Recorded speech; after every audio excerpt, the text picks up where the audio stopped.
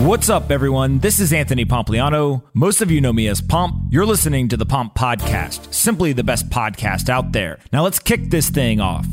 Michael Moro is the CEO of Genesis Global Trading.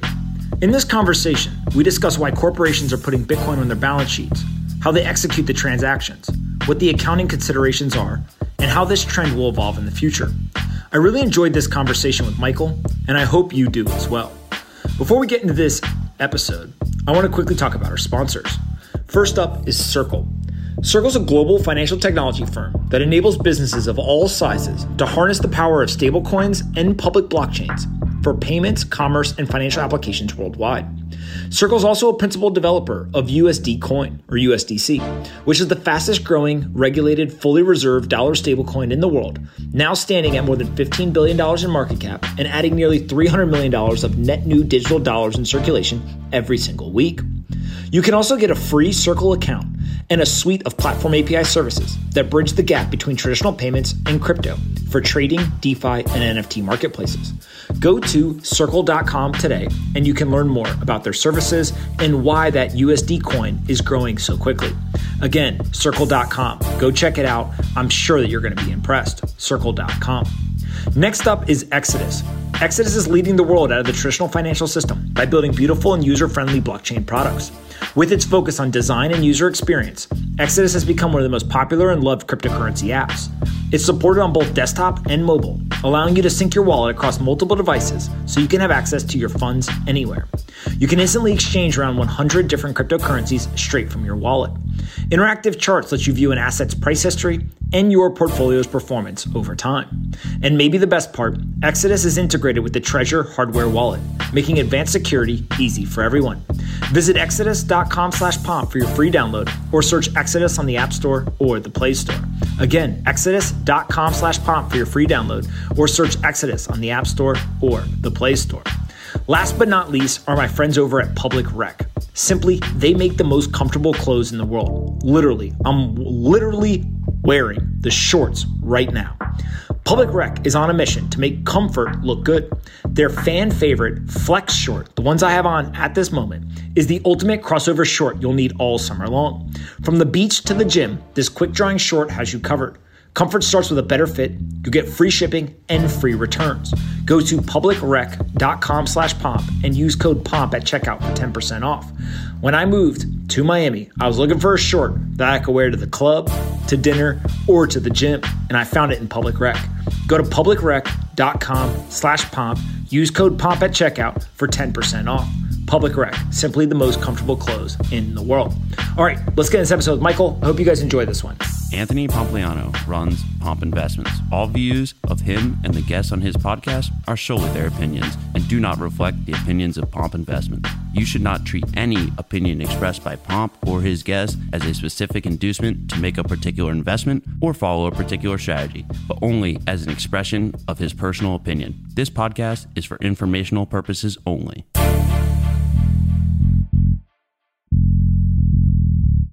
All right. So welcome, everyone.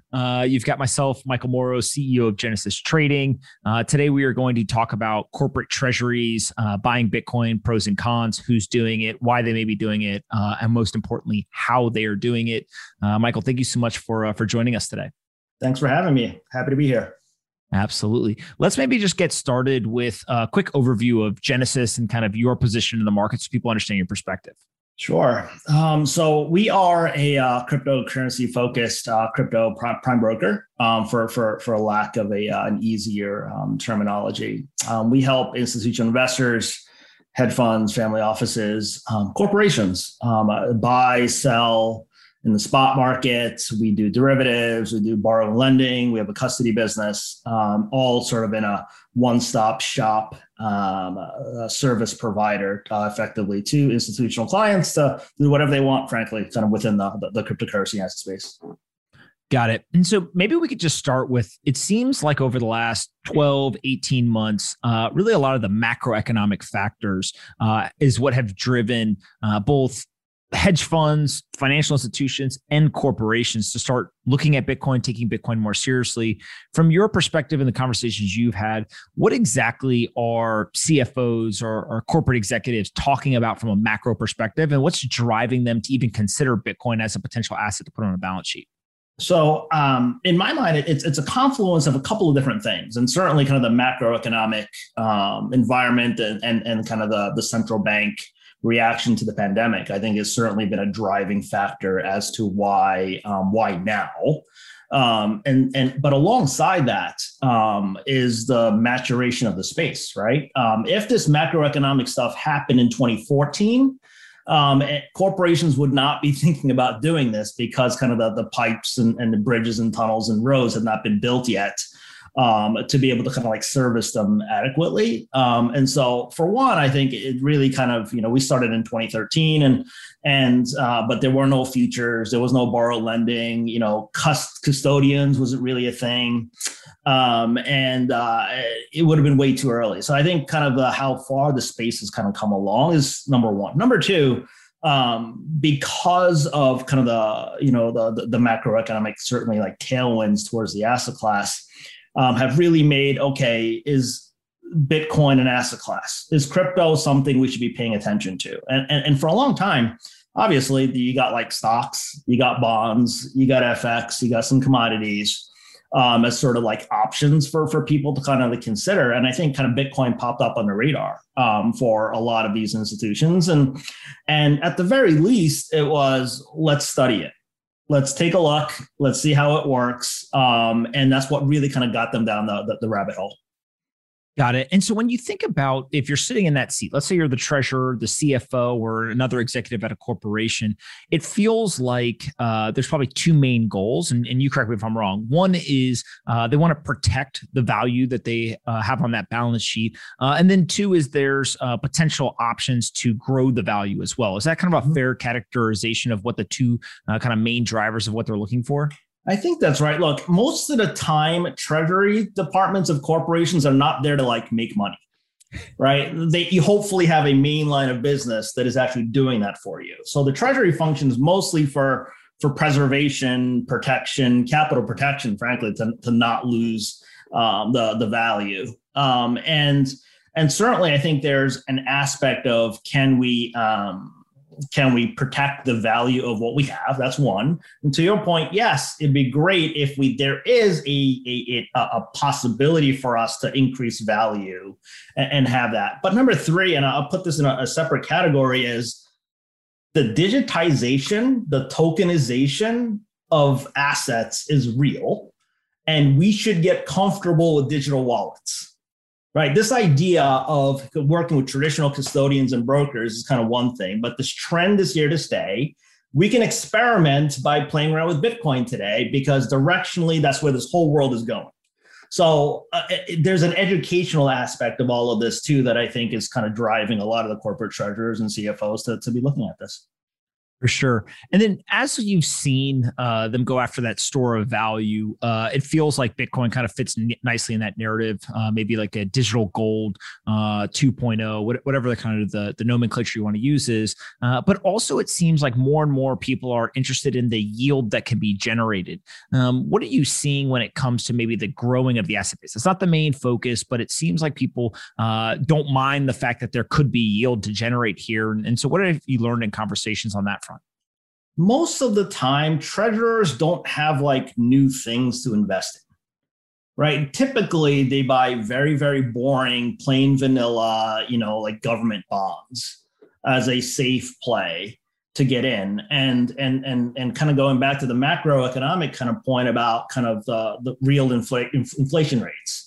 And being like on a real risk-adjusted, inflation-adjusted perspective, I'm down by buying this basket of like municipal bonds, right? And so said, okay, if that is kind of the traditional capital preservation method, let's kind of look elsewhere. And let's look at Bitcoin. And certainly it's volatile. We'll obviously kind of get into the risks associated with corporations, particularly kind of doing this. At the same time, we have developed borrowing and lending markets. And so you can say, okay, I want to buy Bitcoin and lend it out and earn yield on my Bitcoin. That's one. And number two is I don't have to liquidate that Bitcoin to get liquidity.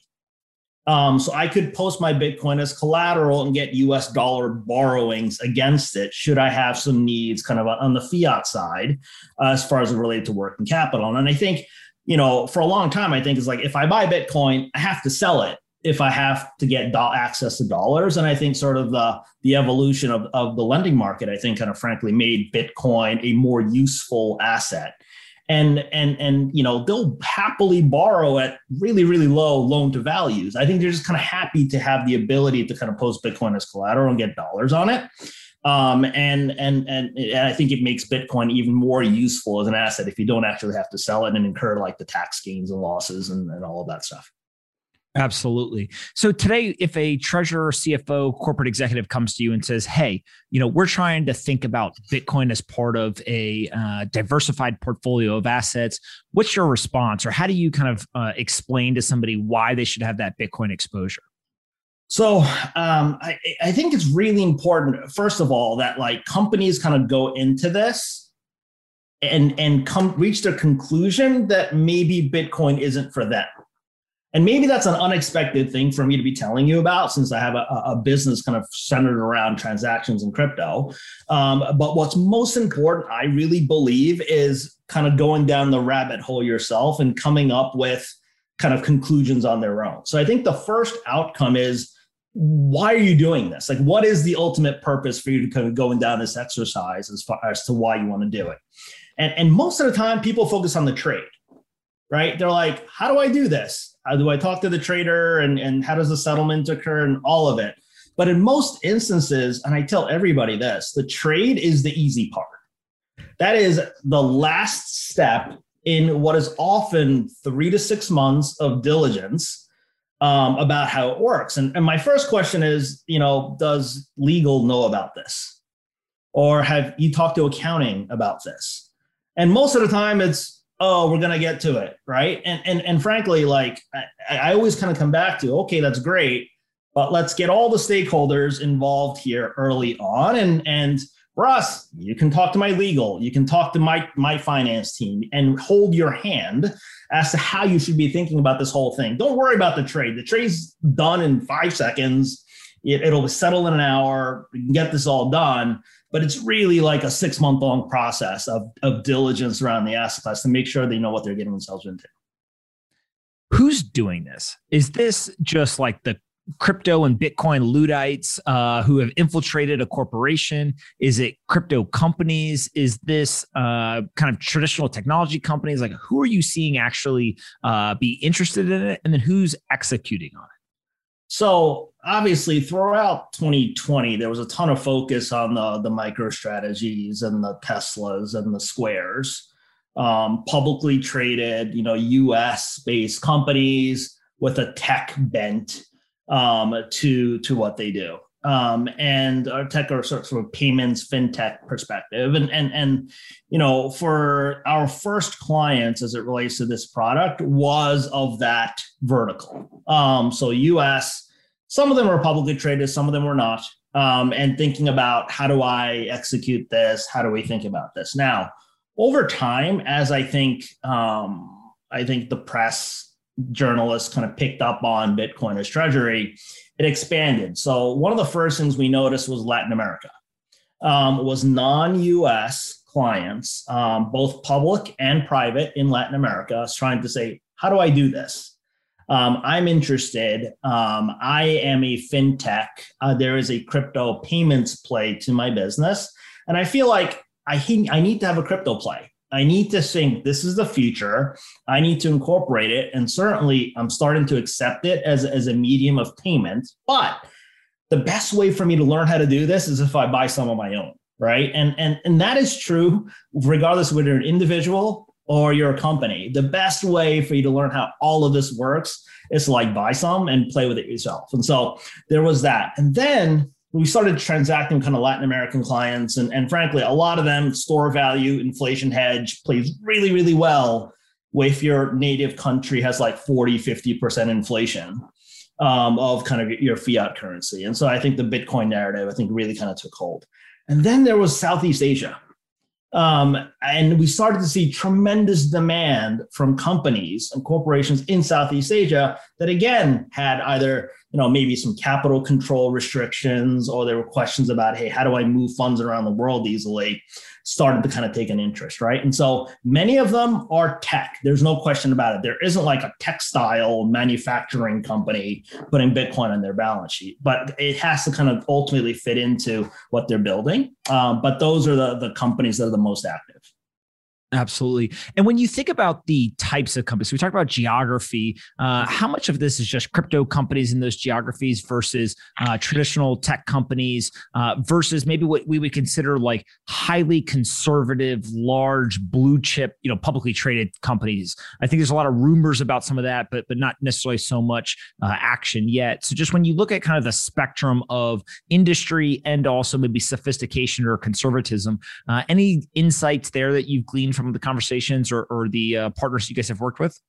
Let's separate out companies that have actually done something versus the companies that are like in the diligence, studying how does this work mode, right? The biggest industrials, the corporations are very much in the I want to learn how this works, and maybe down the line we'll invest, right? We'll do something.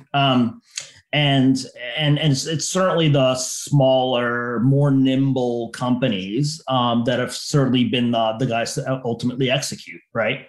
And so, blue chip companies have, frankly, like a lot more to lose by making sort of a Bitcoin play, especially if you don't have a crypto angle or a fintech bent to your company. I certainly have, I think, a lot more explaining to do to their shareholders as to why they're doing this in Bitcoin, and so reputationally and they have way more to protect, I think. So they're on the studying side. The execution side are going to be the smaller. We've seen a lot more private companies than public, as far as who's ultimately kind of doing it, and that's kind of the typical profile.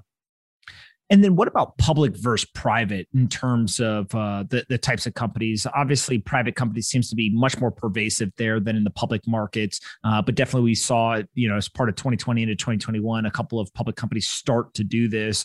Any insights on public versus private? So, the privates certainly, well, for one, there's way more private companies around the world than public. And so naturally, just kind of based on that, I think you end up with more private clients. And frankly, as a public company, a lot of the issues matter. Tax, accounting, legal, all that matters. But the key difference is the public disclosure. Right. And what is material? What do I need to disclose to shareholders? Do I file an 8K? What's the materiality test? All of that stuff, I think, plays into it. And, do I disclose this as a risk factor in my 10K? Do I need to establish, employee trading policies of Bitcoin within my own organization? So I think there is way more like hoops to ultimately kind of jump through as a public company. And I think there's a large percentage of folks who have done the homework to say, hey, it's a lot we have to do here as a public company. It's not worth it for me to just allocate 1% of my treasury. Like if I'm going to do this, I need to make it like worth my while.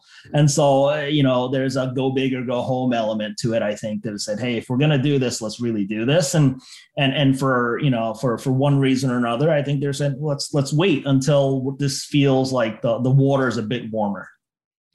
Do you have an idea of what that threshold is that kind of makes it worth it? You said 1% probably is too small. Is it like a 5% or is it like 25%? And any kind of thoughts there? So the smaller companies, frankly, start with 1%, but they have by no means, even private companies are going to do this for 1%, right? So they do this, started with the 1% with a goal to let's get to 10, 15% over time.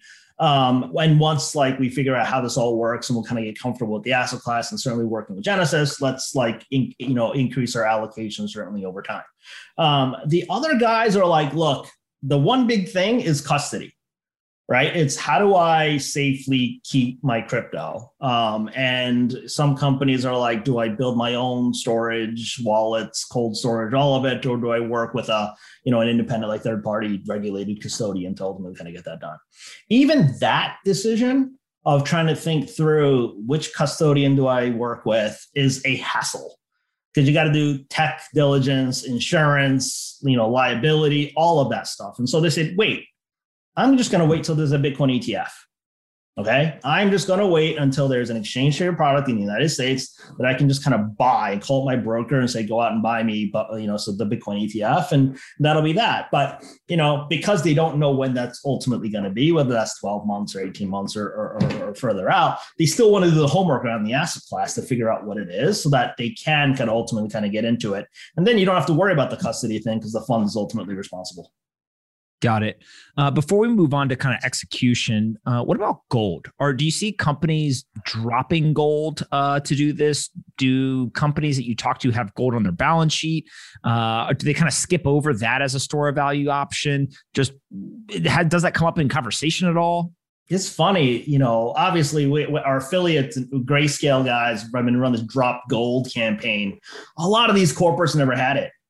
They had nothing to drop, right? And so that's been really, really interesting for us, is that they haven't really thought about this as a replacement for something else. It literally is, I need to cut back on my fixed income allocation because, in terms of real yield, it's negative. And why would I invest in something that is guaranteed to lose money over time, as opposed to something that over certainly long enough time horizon to actually protect it? Got it. For those that are watching live right now, if you have questions for Michael or about this topic, make sure that you're just putting them into the chat. And then after another 10 or 15 minutes, I'll start just reading out the questions and we'll do our best to get them all answered. But just use that chat functionality to send us your questions. Michael, I want to talk about how to actually do it, the actual execution of this. So I'm a CFO, a treasurer, corporate executive. I've done my homework. I've talked with you. You've basically scared the hell out of me in terms of the risk disclosures and all the things I'm going to have to do. And I'd say, you know what? I'm still convicted. I want to do this, whether it's 1% or 10%. I call you up and I say, all right, let's do it. What happens? Like, what are the actual steps in terms of executing the investment, storing the investment, and kind of just walk me through like the trade itself for a corporate to actually buy Bitcoin and put it on the balance sheet? So one of the first things obviously is working out all of the vendors and service providers you ultimately work with. Now, this is after the 3 to 6 months of internal diligence and working with tax people. And this is how you account for Bitcoin on your balance sheet. This is the tax implications. This is the AML KYC and the provenance of Bitcoins to know that 3 holders ago, it wasn't used to buy guns and drugs on the internet. Like all of that stuff still matters, especially to like public corporations that have shareholders. And, there's kind of reputational risk associated with kind of getting involved in the asset class. Now, let's see, you've done all of that. The next question is, who's authorized to trade?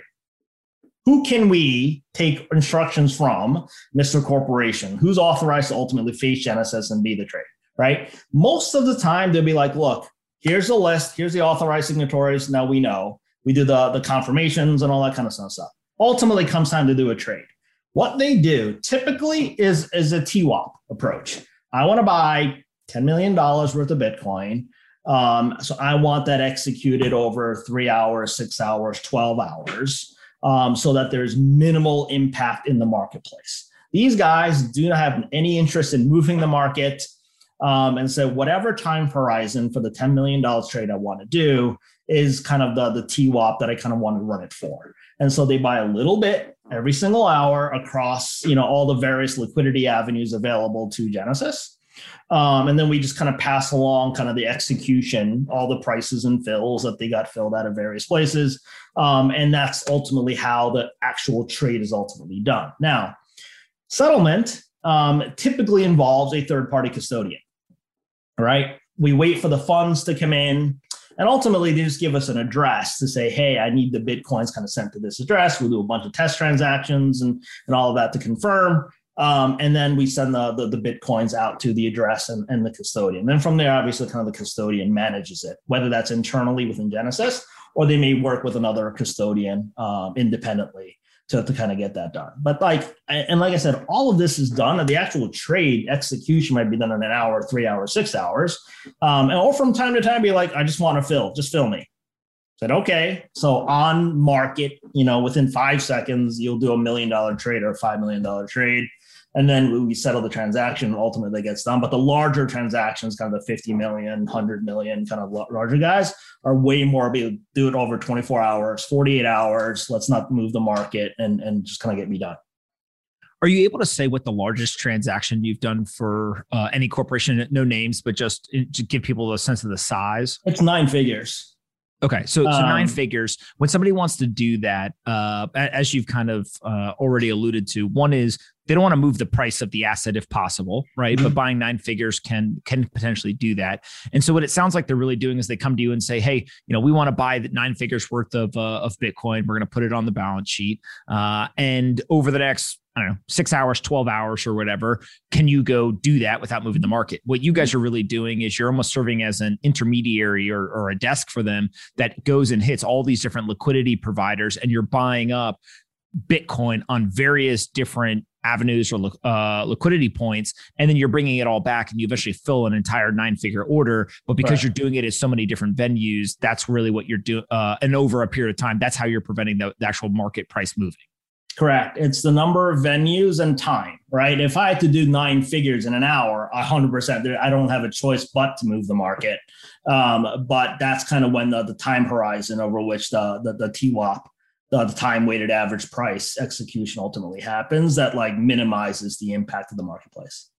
Got it. And how much does this cost me, right? So let's just use easy numbers. I give you $100. I say, hey, I want to go ahead and buy Bitcoin and put it on the balance sheet. How much Bitcoin am I actually going to get? Am I getting, $99.95, or just walk me through kind of the fees that are usually associated with something like this? So on a regular TWAP transaction, technically Genesis isn't taking any risk. We're just serving as kind of the middleman liquidity provider. And then passing along the execution cost plus kind of the Genesis fee, right? So then the Genesis fee can be a basis point, 2 basis points. We're not talking large numbers in terms of actual basis points. But, back in the day when we first got started, we could charge a point. We could charge a 1% to a 1.5%, 2% maybe on $1 million trade. That has shrunk to that point where, you're making a basis point or 2. Why has it shrunk so much? Is it just pure kind of not necessarily commoditization, but just competition in the market, and everyone has kind of their own advantage or competitive nature, or is there something else that's driving those prices down? Ultimately, number one is liquidity, and it is a much bigger asset class. The market cap is higher. The 24-hour volume is much higher, so it is way less illiquid than it used to be. It truly used to be an illiquid asset. Now it's about as liquid an asset as you can possibly find. And I think that makes it certainly easier to source, kind of buys and sells. Number 2, certainly I think competition. I think there's lots of people that are trying to kind of do what we do, and we're a client service oriented business. So making our clients ultimately happy and wanting to do a second trade or a third trade with us is certainly a factor. And number 3, it's kind of the spot trading is just one thing we do. We have clients that said, hey, I want to buy Bitcoin and then sell calls against it. If I think that for a while prices are going to be staying around where we are, and I can clip some yield by selling some options against a portion of my position, that is a way for me to kind of get that. Now I may want to lend some out to Genesis or borrow against all of that stuff. So I think there's lots of other ways in terms of economics that Genesis is able to make the money that is not necessarily in that, that one trade. And then what about privacy, right? So if I'm a big corporation in the public or private markets and I want to do this, I'm probably worried about people finding out about it before I announce it or before I actually do it. What's the privacy look like from me to Genesis and then through to the actual liquidity venues that Genesis is sourcing this from? And is there a way for people to, know that I'm doing it, or is it a fairly private process? I wish I can talk about the clients we work with. But I can't, and I don't for lots of different reasons. And the fact that, we've done 9 billion, 10 billion of transactions with corporations.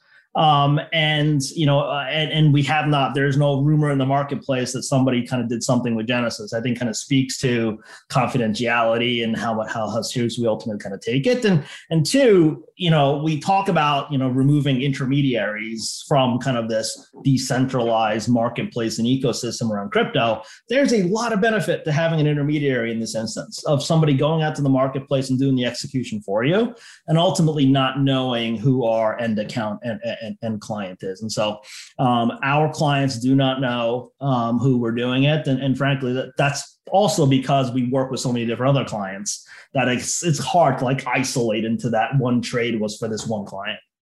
Yeah, it's pretty incredible. $10 billion of corporate Bitcoin buys and no leaks is a great testament to you guys. Talk to me about security and storage. So obviously, if you're sending the Bitcoin to an address for kind of a third party custodian, that's one thing. If you guys are helping to provide that, that's another thing. What does that security look like through both the sourcing, the settlement process, and storage, and then also insurance? Or any sort of safeguards or safety nets that are provided in the process? Ultimately, as it relates to the custody piece, we all talk about tech. We all talk about, hey, we have best in class technology and we use that technology, this technology, one's one better than the other. Most of these corporations and companies aren't, they're not savvy enough to be able to tell what's better one versus the other. You really have to kind of know the technology and be a technologist or a cryptographer or a security expert to like be able to differentiate one from the other, right? And so I don't think the marketplace, corporations included, frankly, gives the full credit on tech, which ultimately comes down to two things. One's brand. Are you standing behind your product? Who are you? Are you known in the marketplace? Do you have something to lose if something should happen? And number two is insurance. Who is your insurance underwriter? How much premium coverage do you do? How do you segregate assets? All of that stuff. And frankly, that is probably the longest part of the diligence process. Because yes, they want to know the tech because they need the documentation to like file it internally and make sure they can get proper sign off. It's, I want to talk to your insurance underwriter. Can you put me in touch? Can I see your insurance premiums? What do you cover for? What do you not cover for? And how do we ultimately kind of think about it? So that is by far way more important than the actual execution, because that's an ongoing relationship. As opposed to like a moment in time transaction. So that is definitely on the minds of our clients. For sure. And I guess part of this too is, and I'm cheating here because I already know this, but regulation and kind of the financial oversight from regulators, from government agencies. There's a reason why Genesis has built a brand. There's a reason why you're able to get the insurance, but maybe just talk a little bit about what that regulation environment looks like and whether that's an advantage or whether that's just a kind of table stakes expectation at this point from corporations trying to buy Bitcoin. So our whole, kind of ethos around Genesis has been institutions are coming. They're going to want to work with regulated entities as kind of their trusted counterparty. And so we should strive for the kind of the highest level of regulation you can possibly find, which is why Genesis Trading has been the SEC FINRA registered broker-dealer with the BIT license, the New York State Department of Financial Services. Regulation often kind of gets a bad rap, I think, kind of in the crypto world for lots of different reasons. Some of them I think are valid, frankly. At the same time, though, that's what people care about. That's a check the box item for a lot of our counterparties to say, hey, we can get involved in this asset class because there is a regulated entity that we can ultimately kind of face, right? And the same thing on the custody side. I think they're like, okay, how are you regulated as a custodian? Do you have the appropriate licenses? Do you have SOC 2 certification? How are the cryptography certifications that you ultimately have? And so all of these things, I think, kind of speaks to a lot to, picking vendors and who do you work with and why, especially because they're going to get questions. They're like, where did you source the Bitcoin? How do you, and being able to say, hey, we brought it through a broker dealer that is an SEC and FINRA have oversight into how they work with, I think is an easy answer for a lot of clients to be able to give. All right, last question, and then we'll start taking questions from the audience is ESG Bitcoin OFAC compliant Bitcoin blocks. There's all kinds of things, we'll call them, that are floating around Bitcoin as corporations and financial institutions start to look at the space. What insights do you have there? Is that a popular talk track? Do you get questions on it? Or is that something that maybe the mainstream press has run with, but hasn't quite caught on yet in the conversations with corporations? It's somewhere in the middle, I'd say. So it's funny. Our core clients are like, I want the cheap Bitcoin, right? Like, give me the cheapest Bitcoin out there. And because they obviously have a different mandate as far as returning capital to their investors, right? And so, but corporations have brands, they have ESG efforts, they have shareholders in some cases. And so, yes, they cannot be looking to invest in something that is destructive to the environment. Now, on the one hand, we do a lot of work to kind of demystify, dispel myths around, Bitcoin boiling the oceans and all of that. Number two, though, I think at the very least, they want to be neutral, right? That somehow their Bitcoin, getting involved in certain asset classes, but at best, at worst, neutral to the environment. And so lots of conversations around, can I buy Bitcoin that is obviously 100% renewable energy mine? You can't really do that today. But I think that'll certainly narrative change over time. And then there's carbon, tax credits. Can I buy the Bitcoin and then can I buy some offsets? And then, yes, that makes my all-in cost of Bitcoin more expensive, right? At the same time, though, I can tell my board or I can tell my shareholders that, like, we're doing our part to at least be neutral in kind of, so it matters. Certainly to bigger companies, frankly, that comes up way more often in conversations. Yeah, absolutely fascinating to hear kind of the difference. We're going to start taking questions here. There's a whole bunch of them, so maybe we can kind of try to go through these as quick as we can in the last 20 minutes or so. The first is all about how many discovery calls or kind of initial contacts with companies actually lead to the trigger being pulled. So, top of funnel, hey, we had a discussion with a company. What percentage of those folks actually end up buying Bitcoin and putting on the balance sheet? So there are lots of companies who, frankly, impress me in that they've done a lot of the legwork before they reach out. So they know who their service providers are. They know who they want to work with and give us a call. Those guys are like, give me 24 hours, 48 hours of diligence and let's just go, right? And then there are a bunch of companies that have gone down the rabbit hole and said, all right, this is on our 2022 investment committee topic. So nothing this year, and we'll refocus next year.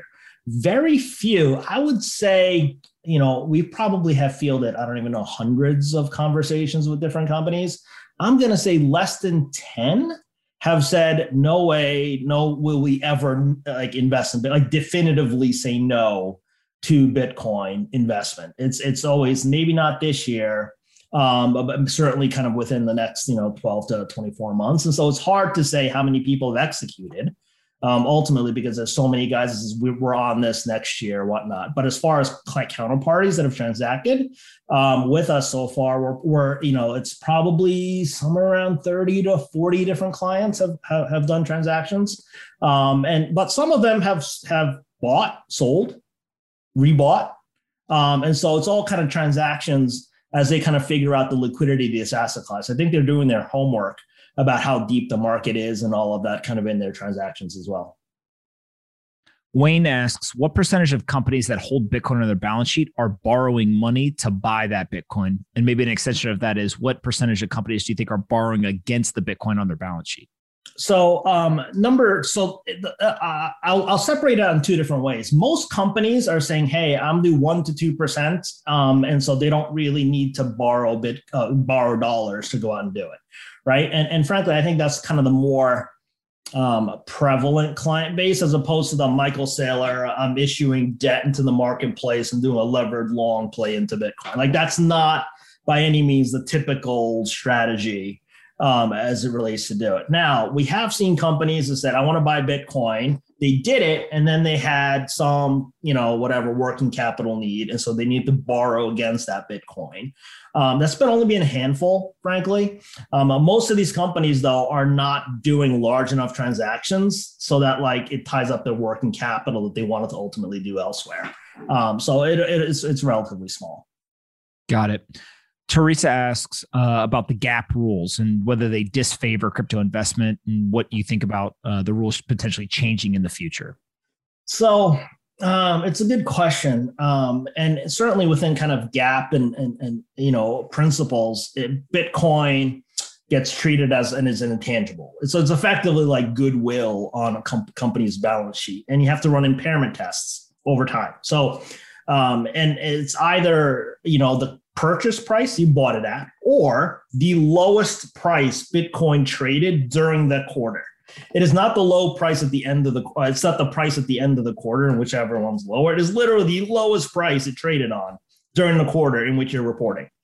So what it does is it creates this difference between the fair value and kind of the carrying value on a balance sheet because of this timing difference. And frankly, the way GAAP forces you to account for it, right? And so Bitcoin could have been bought at $1. It could be trading at $10. You will not see that anywhere within the company's balance sheet.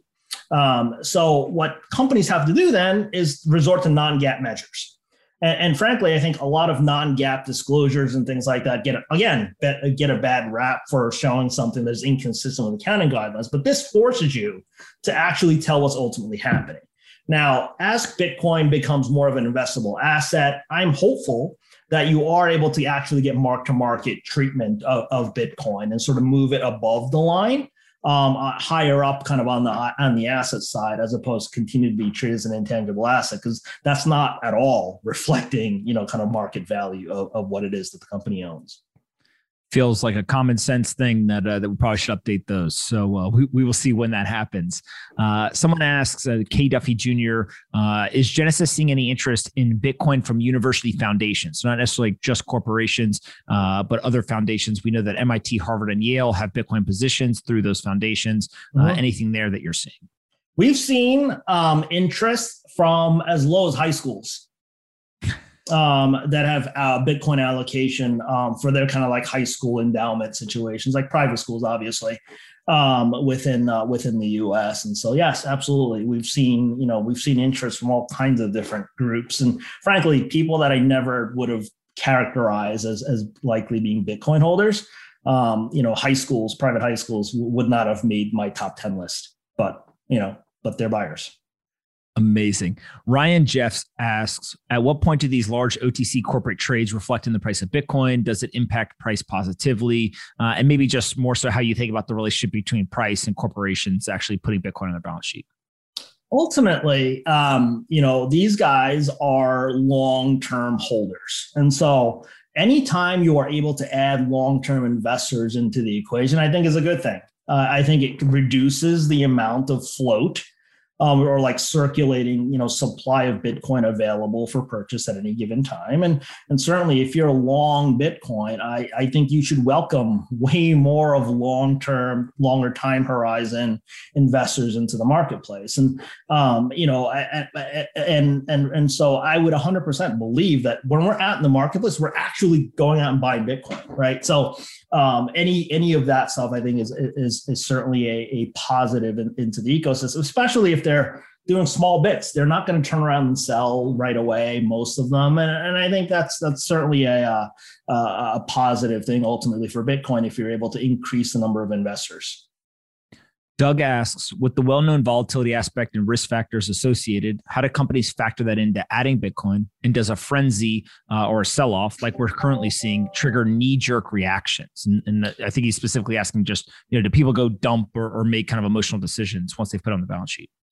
I think that's, and I'll put corporates in the institutional investor bucket. And what do we find across institutional investors in general is that they have a strategy, they have a plan, and they generally stick to their plan as to why they're doing, what they're doing and when they're ultimately doing it. And so days like today, are going to be days in which, okay, is this like when we double down? Is this when we go from 1% to 2% allocation, as opposed to panic selling? Most of the time, kind of it's the panic selling is a more retail driven phenomenon. We don't really see a lot of it kind of on the institutional side of the house. And so, they may be wrong in their plan, but generally speaking, they approach a new asset class investment with a plan, and they ultimately kind of like stick to it, rather than panic selling into the marketplace. H asks, recently, U.S. SEC commissioner said the SEC needs to approve Bitcoin ETF. Do you think in 2021 a Bitcoin ETF will be approved? And then maybe I'll add, how would that change corporations' relationship with Bitcoin, putting it on their balance sheet and making an investment decision? Here's my view on a Bitcoin ETF in the U.S. Chairman Gensler a few weeks ago talked about regulating crypto exchanges. That the SEC or frankly, a federal regulator needs to step in and be more, coming out with like regulations for how to properly govern crypto exchange. I actually believe that that's the precursor to the ETF.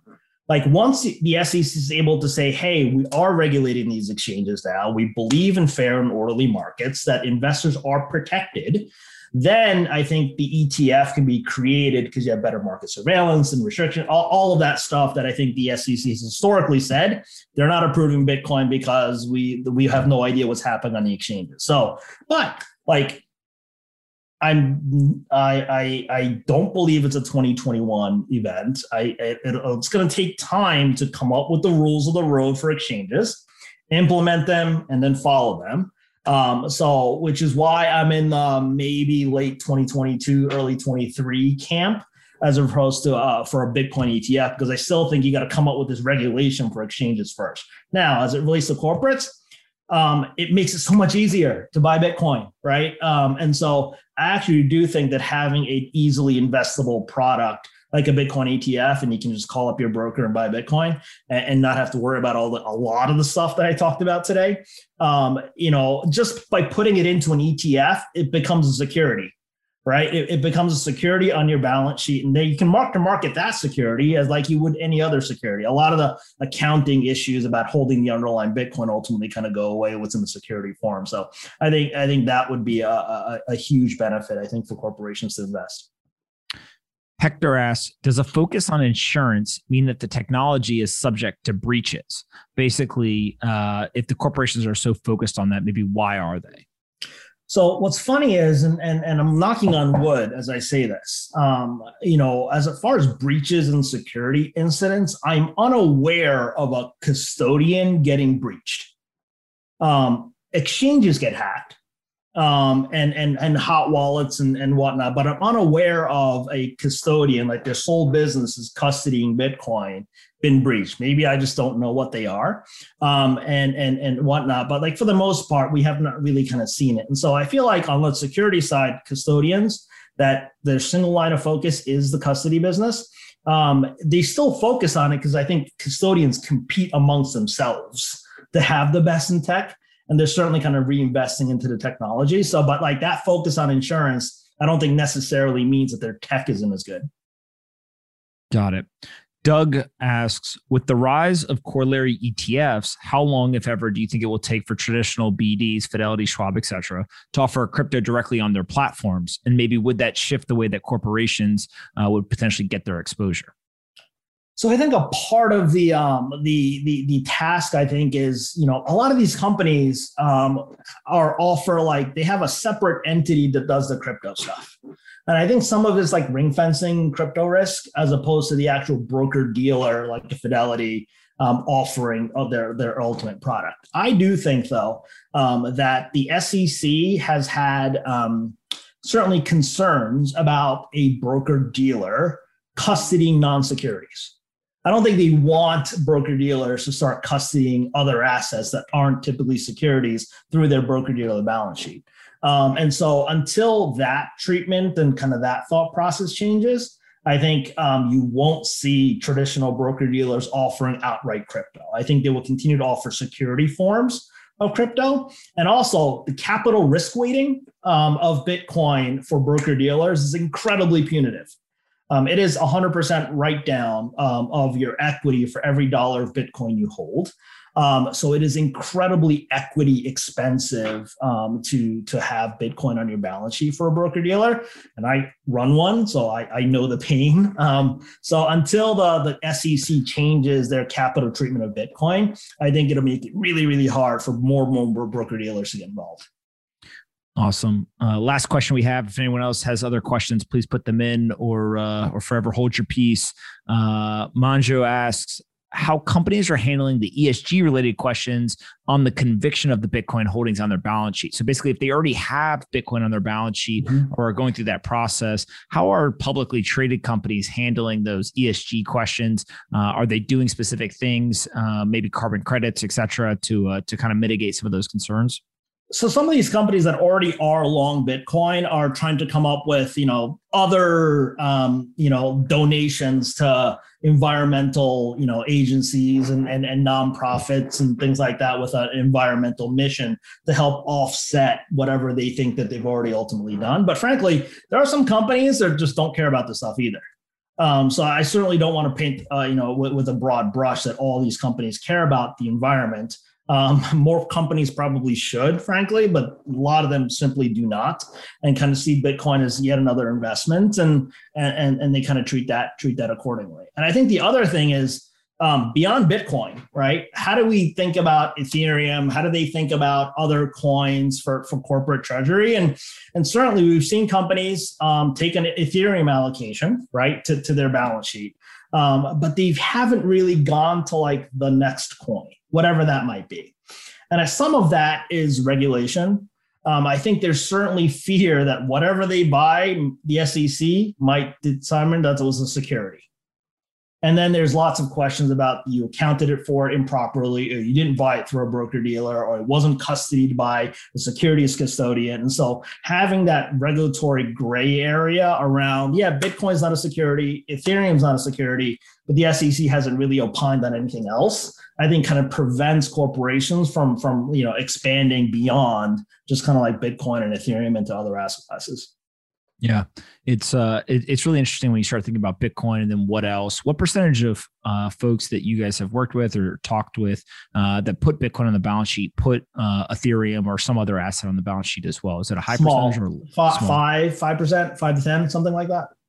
Okay. And so if that 5% is of those who have Bitcoin on their balance sheet, then we're talking sub 1% of all corporations you speak to end up putting Ethereum on, just so given the law of large numbers. Yeah. And growing, I'm assuming, right? Mm-hmm. Okay.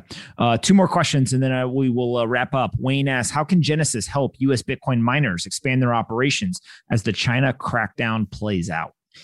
So the beauty of how we're structured, we have an affiliate entity, Wayne, called Foundry Digital that focuses on mining and staking.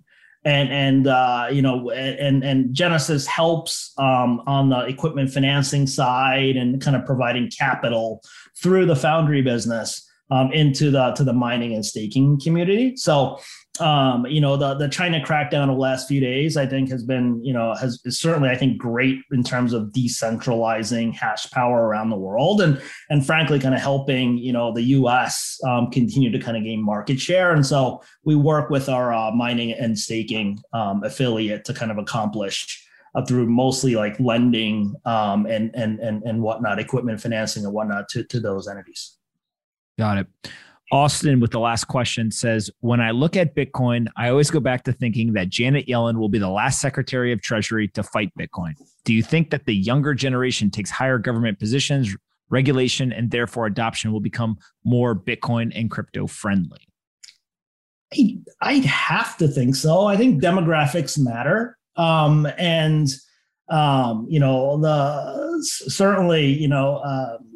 I feel like most of the crowd, frankly, in Bitcoin is younger than I am. I don't see too many people that are that much older. It's certainly a smaller percentage. And so I think the law of numbers kind of tells you that we certainly have a better shot to have Bitcoin and crypto friendly people, holding high offices as kind of the years go on. Michael, I'm 33, which I still say is my early 30s, and somehow I feel old when I talk to people. So when I talk to folks who have been in traditional finance for 40 years, I'm like, man, if I feel old, they're like, this is a whole new world. So I agree with you that the demographics definitely matter. No, I'm 44, and the bulk of my team at Genesis is probably mid to late 20s, right? And so I find myself making Seinfeld references from time to time. They're like, what's Seinfeld?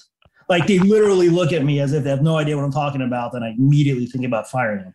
So that's kind of where we are, right? In kind of how old we are, kind of in the space in which we work. That is amazing. I'm sure that there's great arguments over who has better music and better TV shows and everything else. The challenge is I don't know most of these artists that these kids listen to nowadays. And so it's less of a conversation than them trying to teach the old guy. Just have to get you on TikTok and then the world will be complete. It explodes. Where can we send people to find you on the internet or find out more about Genesis, and especially if there's any CFOs or treasurers that are listening to this that are interested in potentially learning more about putting Bitcoin on the balance sheet? Sure. So genesistrading.com is our website. We have a treasury landing page at genesistrading.com/treasury. You can find me. I'm on LinkedIn. I'm on Twitter. Feel free to reach out and let's have a conversation. Awesome. Well, listen, thank you so much for taking the time to do this. I think there's tons of people who learned a lot, and we'll definitely do it again in the future. Pomp, thanks so much. Thanks, guys.